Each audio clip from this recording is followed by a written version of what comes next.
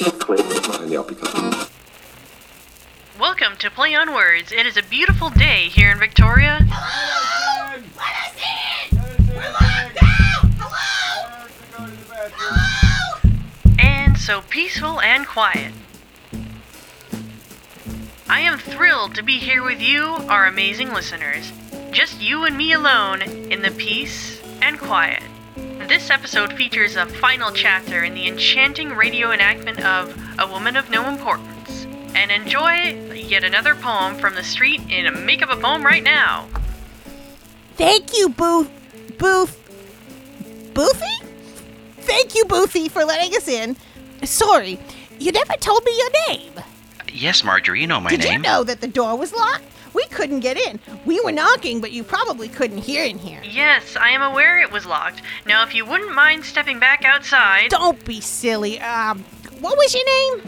You never have told me your name. We're here for the show. But don't get up. I know my way around. Now, where's Gerald? He was right behind me. Gerald! I got the boothy to let us in. Oh, there you are. Yes, I'm here to sit for an hour in this isolation tank you keep bringing me into. Riddle me this. If there's an earthquake now, how are we supposed to hear it if we're trapped in this soundproof coffin? Well, you would feel it, Gerald. The ground would be moving around. No, that won't do. There would be vertigo. Wait, let me get my medical manual. I'll tell you the symptoms, and you'll see how similar it is to silent earthquakes. Put away your medical books and sit down, Gerald. The door was locked for a reason. Psst. Hey, why did you open the door? They're supposed to be in here. You can't lock them out. You try being locked in a room with them for an hour and then say that. One of you get us some tea? Ooh, yes. Some tea would be lovely. Do you have chamomile, darling? Are you feeling down today? Are you looking for something to spice up your style? Well, I'm your new fashion consultant from Fine Footwear to help you out. Just come on down to your local Fine Footwear store to pick from one of 20 styles. That's right, 20 styles. We carry brand new men's, women's, and children's shoes for low prices. And right now we are offering you a special deal. If you buy 2 pairs of adult shoes, you can get 1 children's pair for half off. You heard me right, a deal for the entire family. So come on down to Fine Footwear today to turn that frown upside down. To receive the special offer coupon, just write your name and address on a penny postcard and mail it to the station.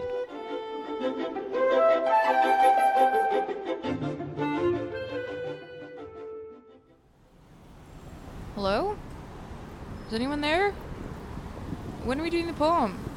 I've been practicing a new introduction. I was thinking of saying, I am here in cheerful downtown. How does that sound? Hello? Hello?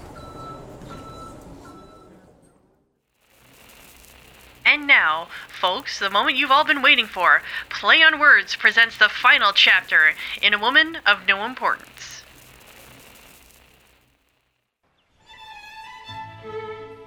For your listening pleasure, Play on Words presents A Woman of No Importance, written by Oscar Wilde.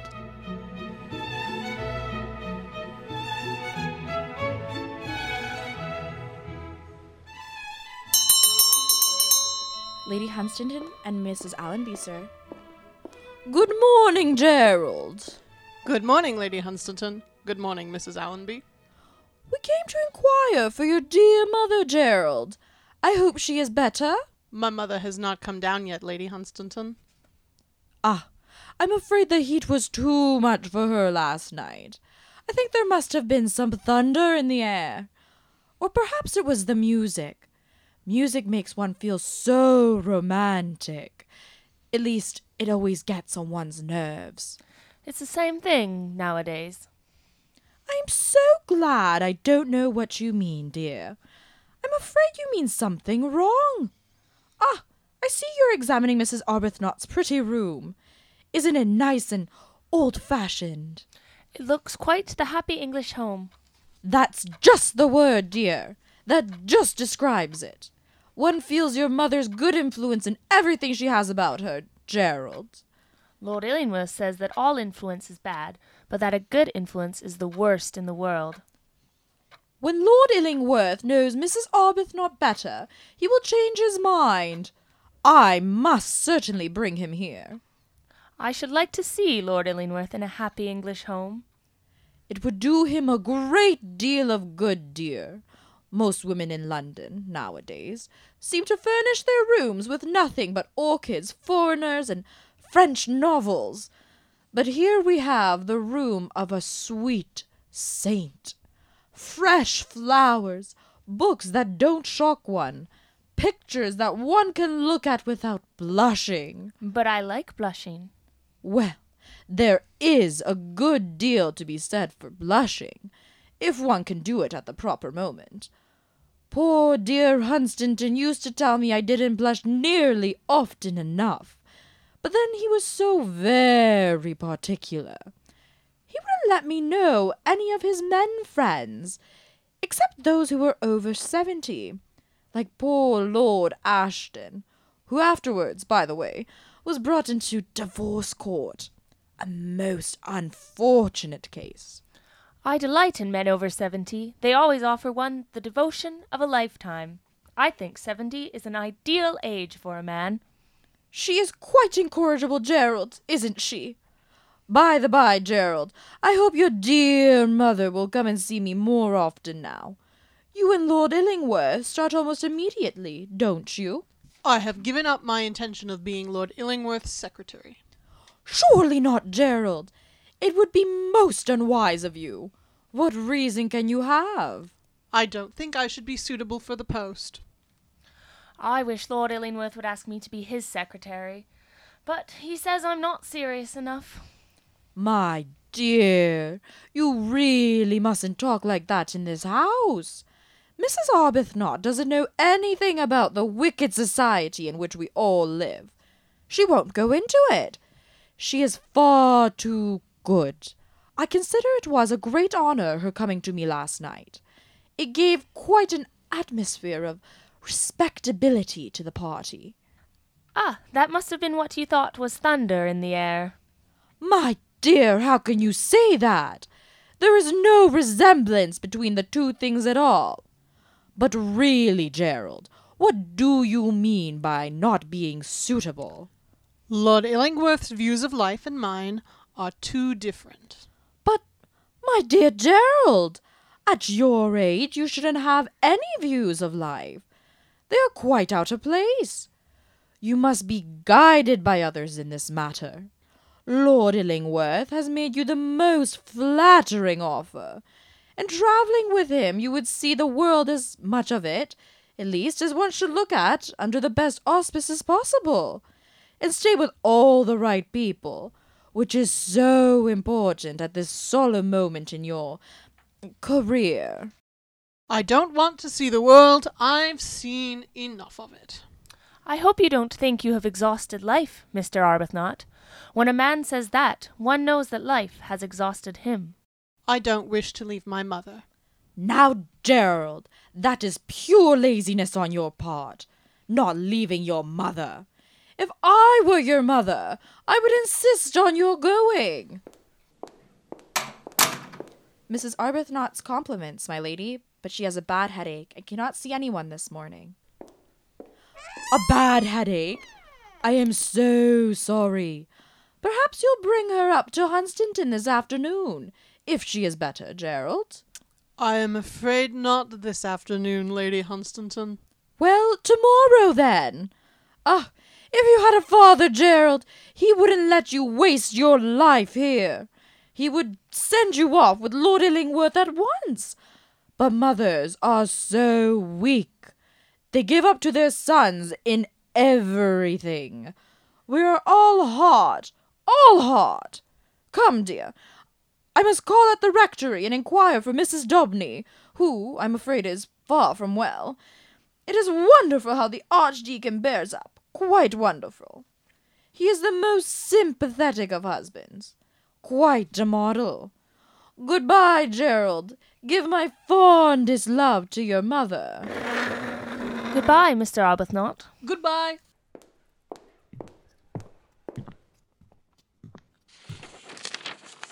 What name can I sign? I who have no right to any name. Goodbye again, Gerald. We are taking the shortcut across your pretty garden. Now remember my advice to you. Start at once with Lord Illingworth. Au revoir, Mr. Arbuthnot. Mind you bring me back something nice from your travels. Not an Indian shawl. On no account an Indian shawl. Mother, I have just written to him. To whom? To my father. I have written to tell him to come here at 4 o'clock this afternoon. He shall not come here. He shall not cross the threshold of my house. He must come. Gerald, if you are going away with Lord Illingworth, go at once. Go before it kills me, but don't ask him to meet me. Mother, you don't understand. Nothing in the world would induce me to go away with Lord Illingworth or to leave you. Surely you know me well enough for that. What can you have to say to him? Can't you guess, Mother, what I have written in this letter? No. Mother, surely you can. Think what must be done now, at once, within the next few days. There is nothing to be done. I have written to Lord Illingworth to tell him that he must marry you. Marry me? Mother, I will force him to do it. The wrong that has been done you must be repaired. Atonement must be made. Justice shall be slow, Mother, but it comes in the end. In a few days you shall be Lord Illingworth's lawful wife. But Gerald... I will insist upon his doing it. I will make him do it. He will not dare refuse. But Gerald, it is I who refuse. I will not marry Lord Illingworth. Not marry him, Mother! I will not marry him. But you don't understand. It is for your sake I am talking, not for mine. This marriage, this necessary marriage, this marriage which for obvious reasons must inevitably take place, will not give me a name that will be really, rightly mine to bear. But surely it will be something for you, that you, my mother, should, however late, become the wife of the man who is my father. Will not that be something? I will not marry him. Mother, you must. I will not. You talk of atonement for a wrong done? What atonement can be made to me? There is no atonement possible. I am disgraced. He is not. That is all. It is the usual history of a man and a woman, as it usually happens, as it always happens, and the ending is the ordinary ending. The woman suffers, the man goes free. I don't know if that is the ordinary ending, Mother. I hope it is not. But your life, at any rate, shall not end like that. The man shall make whatever reparation is possible. It is not enough. It does not wipe out the past. I know that. But at least it makes the future better. Better for you, Mother. I refuse to marry Lord Illingworth. If he came to you himself and asked you to be his wife, you would give him a different answer. Remember, he is my father. If he came himself, which he will not do, my answer will be the same. Remember, I am your mother. Mother, you make it terribly difficult for me by talking like that, and I can't understand why you won't look at this matter from the right, from the only proper standpoint. It is to take away the bitterness out of your life, to take away the shadow that lies on your name, that this marriage must take place. There is no alternative. And after the marriage, you and I can go away together, but the marriage must take place first. It is a duty that you owe, not merely to yourself, but to all other women, yes, to all the other women in the world, lest he betray more. I owe nothing to other women. There is not one of them to help me. There is not one woman in the world to whom I could go for pity. If I would take it, or for sympathy, if I could win it, Women are hard on each other. That girl last night, good though she is, fled from the room as though I were a tainted thing. She was right. I am a tainted thing, but my wrongs are my own, and I will bear them alone. I must bear them alone. What have women who have not sinned to do with me, or I with them? We do not understand each other. I implore you to do what I ask you. What son has ever asked of his mother to make so hideous a sacrifice? None. What mother has ever refused to marry the father of her own child? None. Let me be the first, then.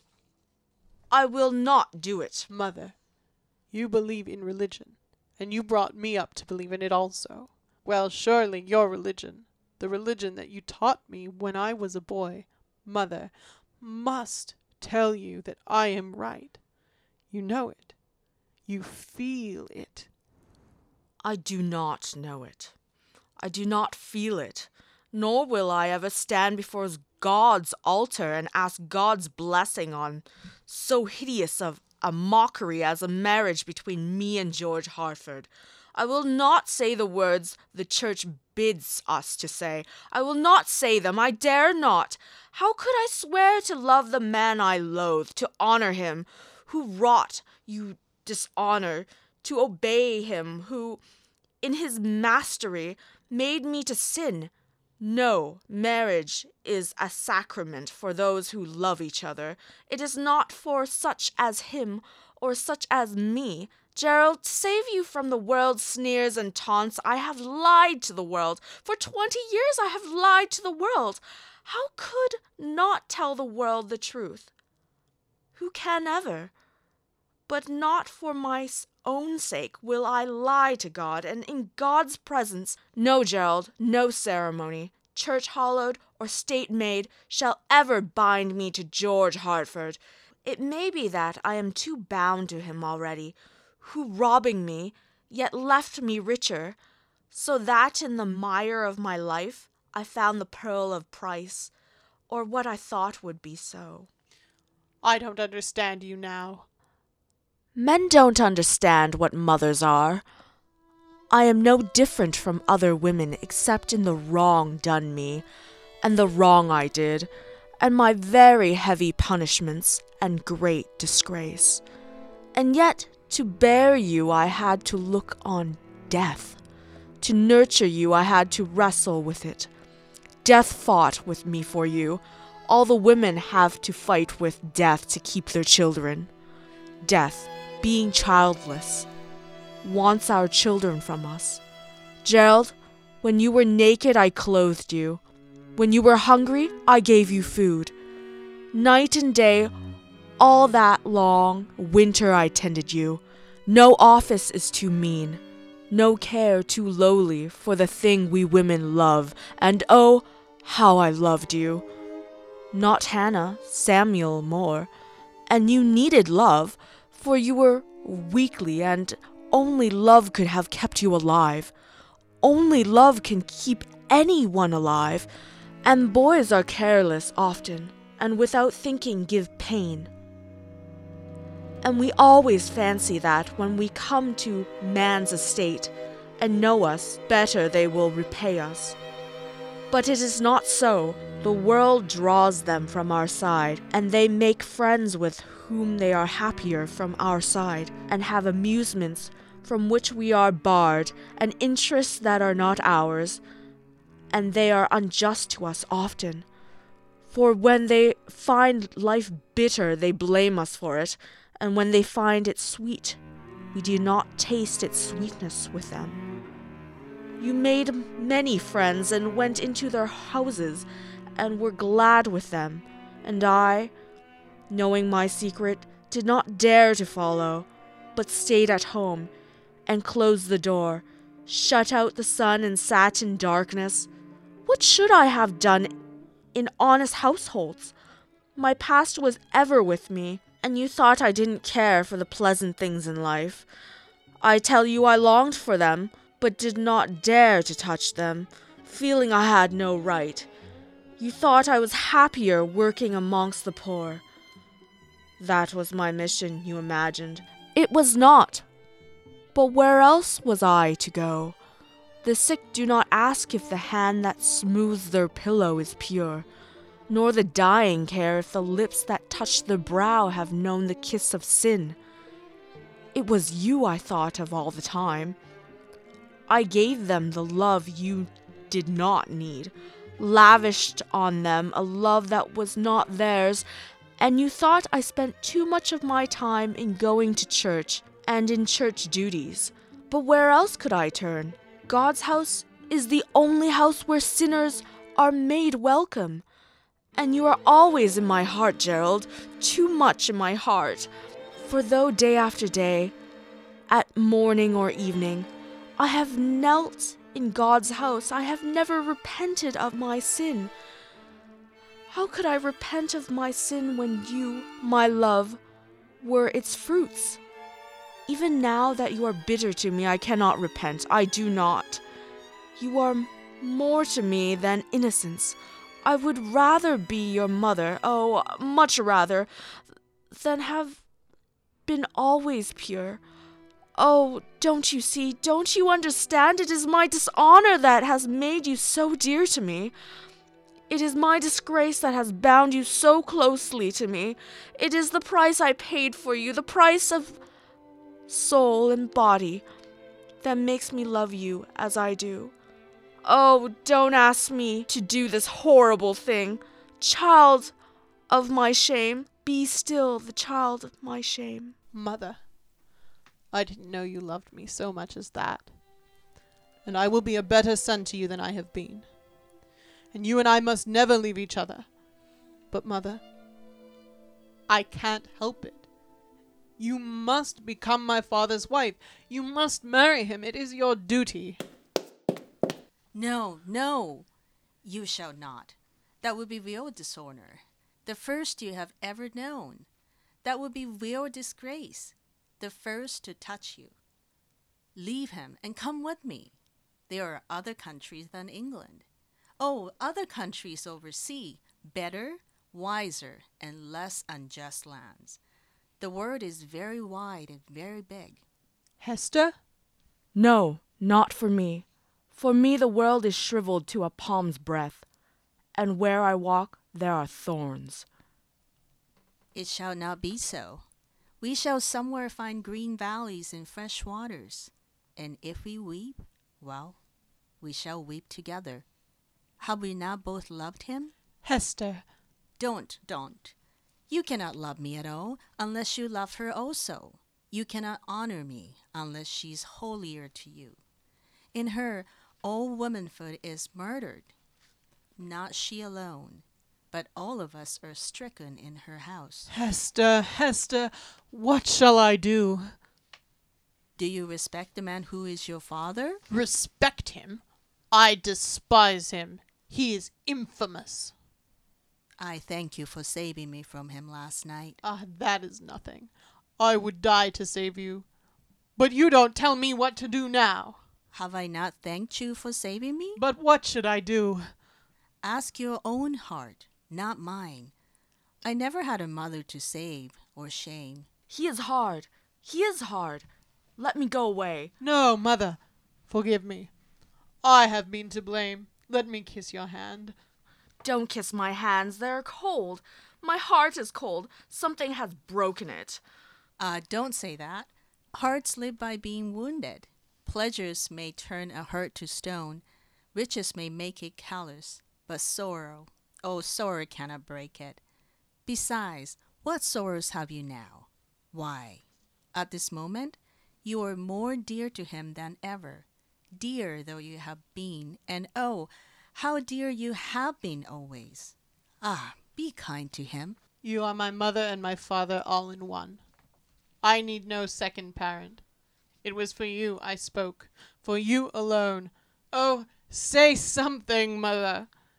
Have I but found one love to lose another? Don't tell me that. Oh, Mother, you are cruel. But has he found indeed another love? You know I have loved him always. But we are very poor. Who? Being loved is poor? Oh, no one. I hate my riches. They are a burden. Let him share with me. But we are disgraced. We rank among the outcasts. Gerald is nameless. The sins of the parents should be visited on the children. It is God's law. I was wrong. God's law is only love. Gerald, I cannot give you a father, but I have brought you a wife. Mother, I am not worthy of either her or you. So she comes first. You are worthy. And when you are away, Gerald, with,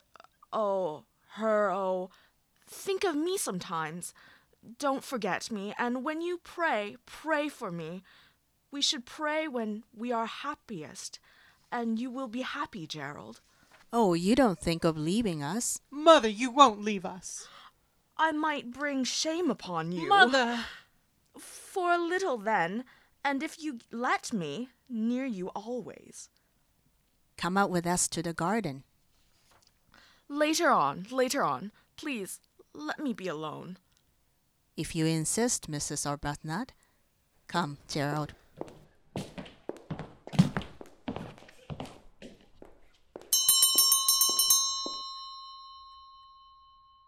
A gentleman to see you, ma'am. Say I'm not at home. Show me the card. Yes, ma'am. Say I will not see him. Good day, Rachel. What can you have to say to me today, George Hartford? You have nothing to say to me. You must leave this house. Rachel, Gerald knows everything about you and me now, so some arrangement must be come to that will suit us all three. I assure you he will find in me the most charming and generous of fathers. My son may come in at any moment. I saved you last night. I may not be able to save you again. My son feels my dishonor strongly, terribly strongly. I beg you to go. Last night was excessively unfortunate. That silly Puritan girl making a scene merely because I wanted to kiss her. What harm is there in a kiss? A kiss may ruin a human life, George Hartford. I know that. I know that too well. We won't discuss that at present. What is of most importance today, as yesterday, is still our son. I am extremely fond of him, as you know, and odd though it may seem to you, I admired his conduct last night immensely. He took up the cudgels for that pretty prude with wonderful promptitude. He is just what I should have liked a son of mine to be, except that no son of mine should ever take the side of the Puritans.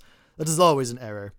Now, what I propose is this. Lord Illingworth, no proposition of yours interests me. According to our ridiculous English laws, I can't legitimize Gerald, but I can leave him my property.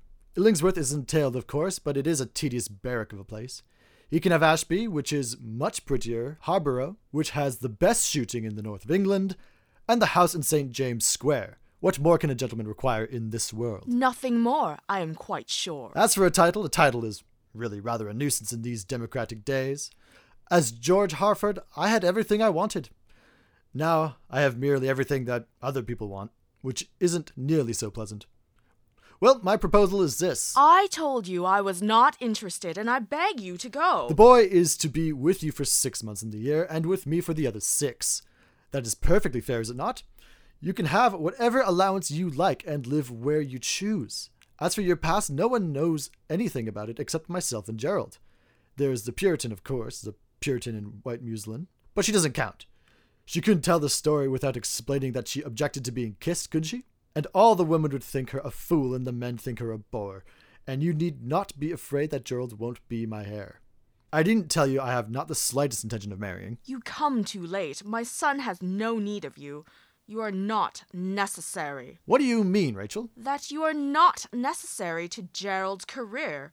He does not require you. I do not understand you. Look into the garden. You had better not let him see you. You bring unpleasant memories. She loves him. They love each other. We are safe from you. And we are going away. Where? We will not tell you. And if you find us, we will not know you. You seem surprised. What welcome would you get from the girl whose lips you tried to soil? from the boy whose life you have shamed, from the mother whose dishonor comes from you. You have grown hard, Rachel. I was too weak once. It is well for me that I have changed. I was very young at the time. We men know life too early. And we women know life too late. That is the difference between men and women. Rachel, I want my son. My money may be of no use to him now. I may be of no use to him, but I want my son. Bring us together, Rachel. You can do it if you choose. There is no room in my boy's life for you. He is not interested in you. Then why does he write to me? What do you mean? On the table. What letter is this? That is nothing. Give it to me. It is addressed to me. You are not to open it. I forbid you to open it. And in Gerald's handwriting. It was not to have been sent. It is a letter he wrote to you this morning before he saw me. But he is sorry now. He wrote it. Very sorry. You are not to open it. Give it to me. It belongs to me. You've read this letter, I suppose, Rachel? No. You know what is in it? Yes. I don't admit for a moment that the boy is right in what he says. I don't admit that it is any duty of mine to marry you. I deny it entirely. But to get my son back, I am ready. Yes, I am ready to marry you, Rachel, and to treat you always with the deference and respect due to my wife. I will marry you as soon as you choose. I will give you my word of honor. You made that promise to me once before and broke it. I will keep it now, and that will show you that I love my son at least as much as you love him. For when I marry you, Rachel, there are some ambitions I shall have to surrender. High ambitions, too, if any ambition is high. I decline to marry you, Lord Illingworth. Are you serious? Yes. Do tell me your reasons. They would interest me enormously. I have already explained them to my son. I suppose they were intensely sentimental, weren't they? You women live by your emotions and for them. You have no philosophy of life. You are right. We women live by our emotions and for them. But our passions and for them, if you will. I have two passions, Lord Illingworth. My love of him, my hate of you. You cannot kill those. They feed each other. What sort of love is that which needs to have hate as its brother? It is the sort of love I have for Gerald. Do you think that terrible? Well, it is terrible. All the love is terrible. All love is a tragedy. I loved you once, Lord Illingworth. Oh, what a tragedy for a woman to have loved you. So you really refuse to marry me? Yes. Because you hate me? Yes. And does my son hate me as you do? No. I'm glad of that, Rachel. He merely despises you. What a pity. What a pity for him, I mean. Don't be deceived, George. Children begin by loving their parents. After a time, they judge them. Rarely ever do they forgive them. May I ask by what arguments you made the boy who wrote this letter, this beautiful, passionate letter, believe that you should not marry his father, the father of your own child? It was not I who made him see it. It was another. What findiciacal person? The Puritan, Lord Illingworth. I see. There is not much then for me to do here, Rachel? Nothing. It is goodbye then, is it? Forever, I hope. This time, Lord Illingworth. How curious. At this moment you look exactly as you looked the night you left me 20 years ago. You have just the same expression in your mouth. Upon my word, Rachel, no woman ever loved me as you did. Why, you gave yourself to me like a flower to do anything I liked with. You were the prettiest of playthings, the most fascinating of small romances. Oh, what time is it? 1:45. Must be strolling back to Hunstanton. Don't suppose I shall see you there again. I'm sorry, I am, really. It's been an amusing experience to have met amongst people of one's own rank, and treated quite seriously too, one's mistress and one's... Ah! How dare you strike me! It is clear that I am not wanted here. Adieu, my dear Rachel.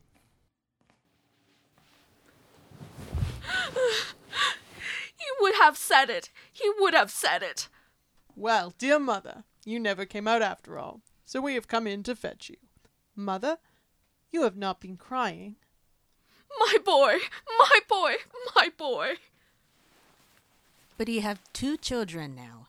You will let me be your daughter? Would you choose me for a mother? You of all women I have ever known. Miss Worsley, I wish you to know that you have made me a happy woman once more.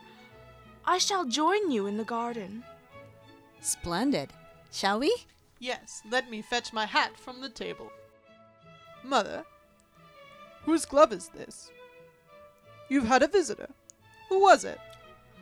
No one. No one in particular. A man of no importance.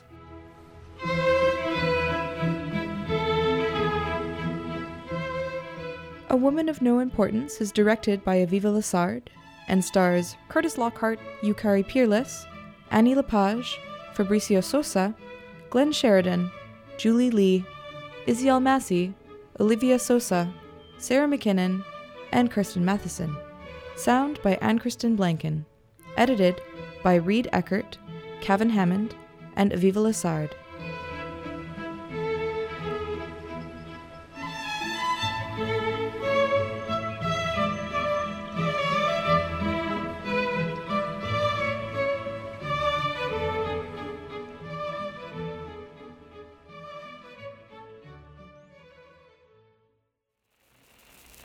Thank you for listening to Play on Words. If you like this episode, please subscribe to Play on Words.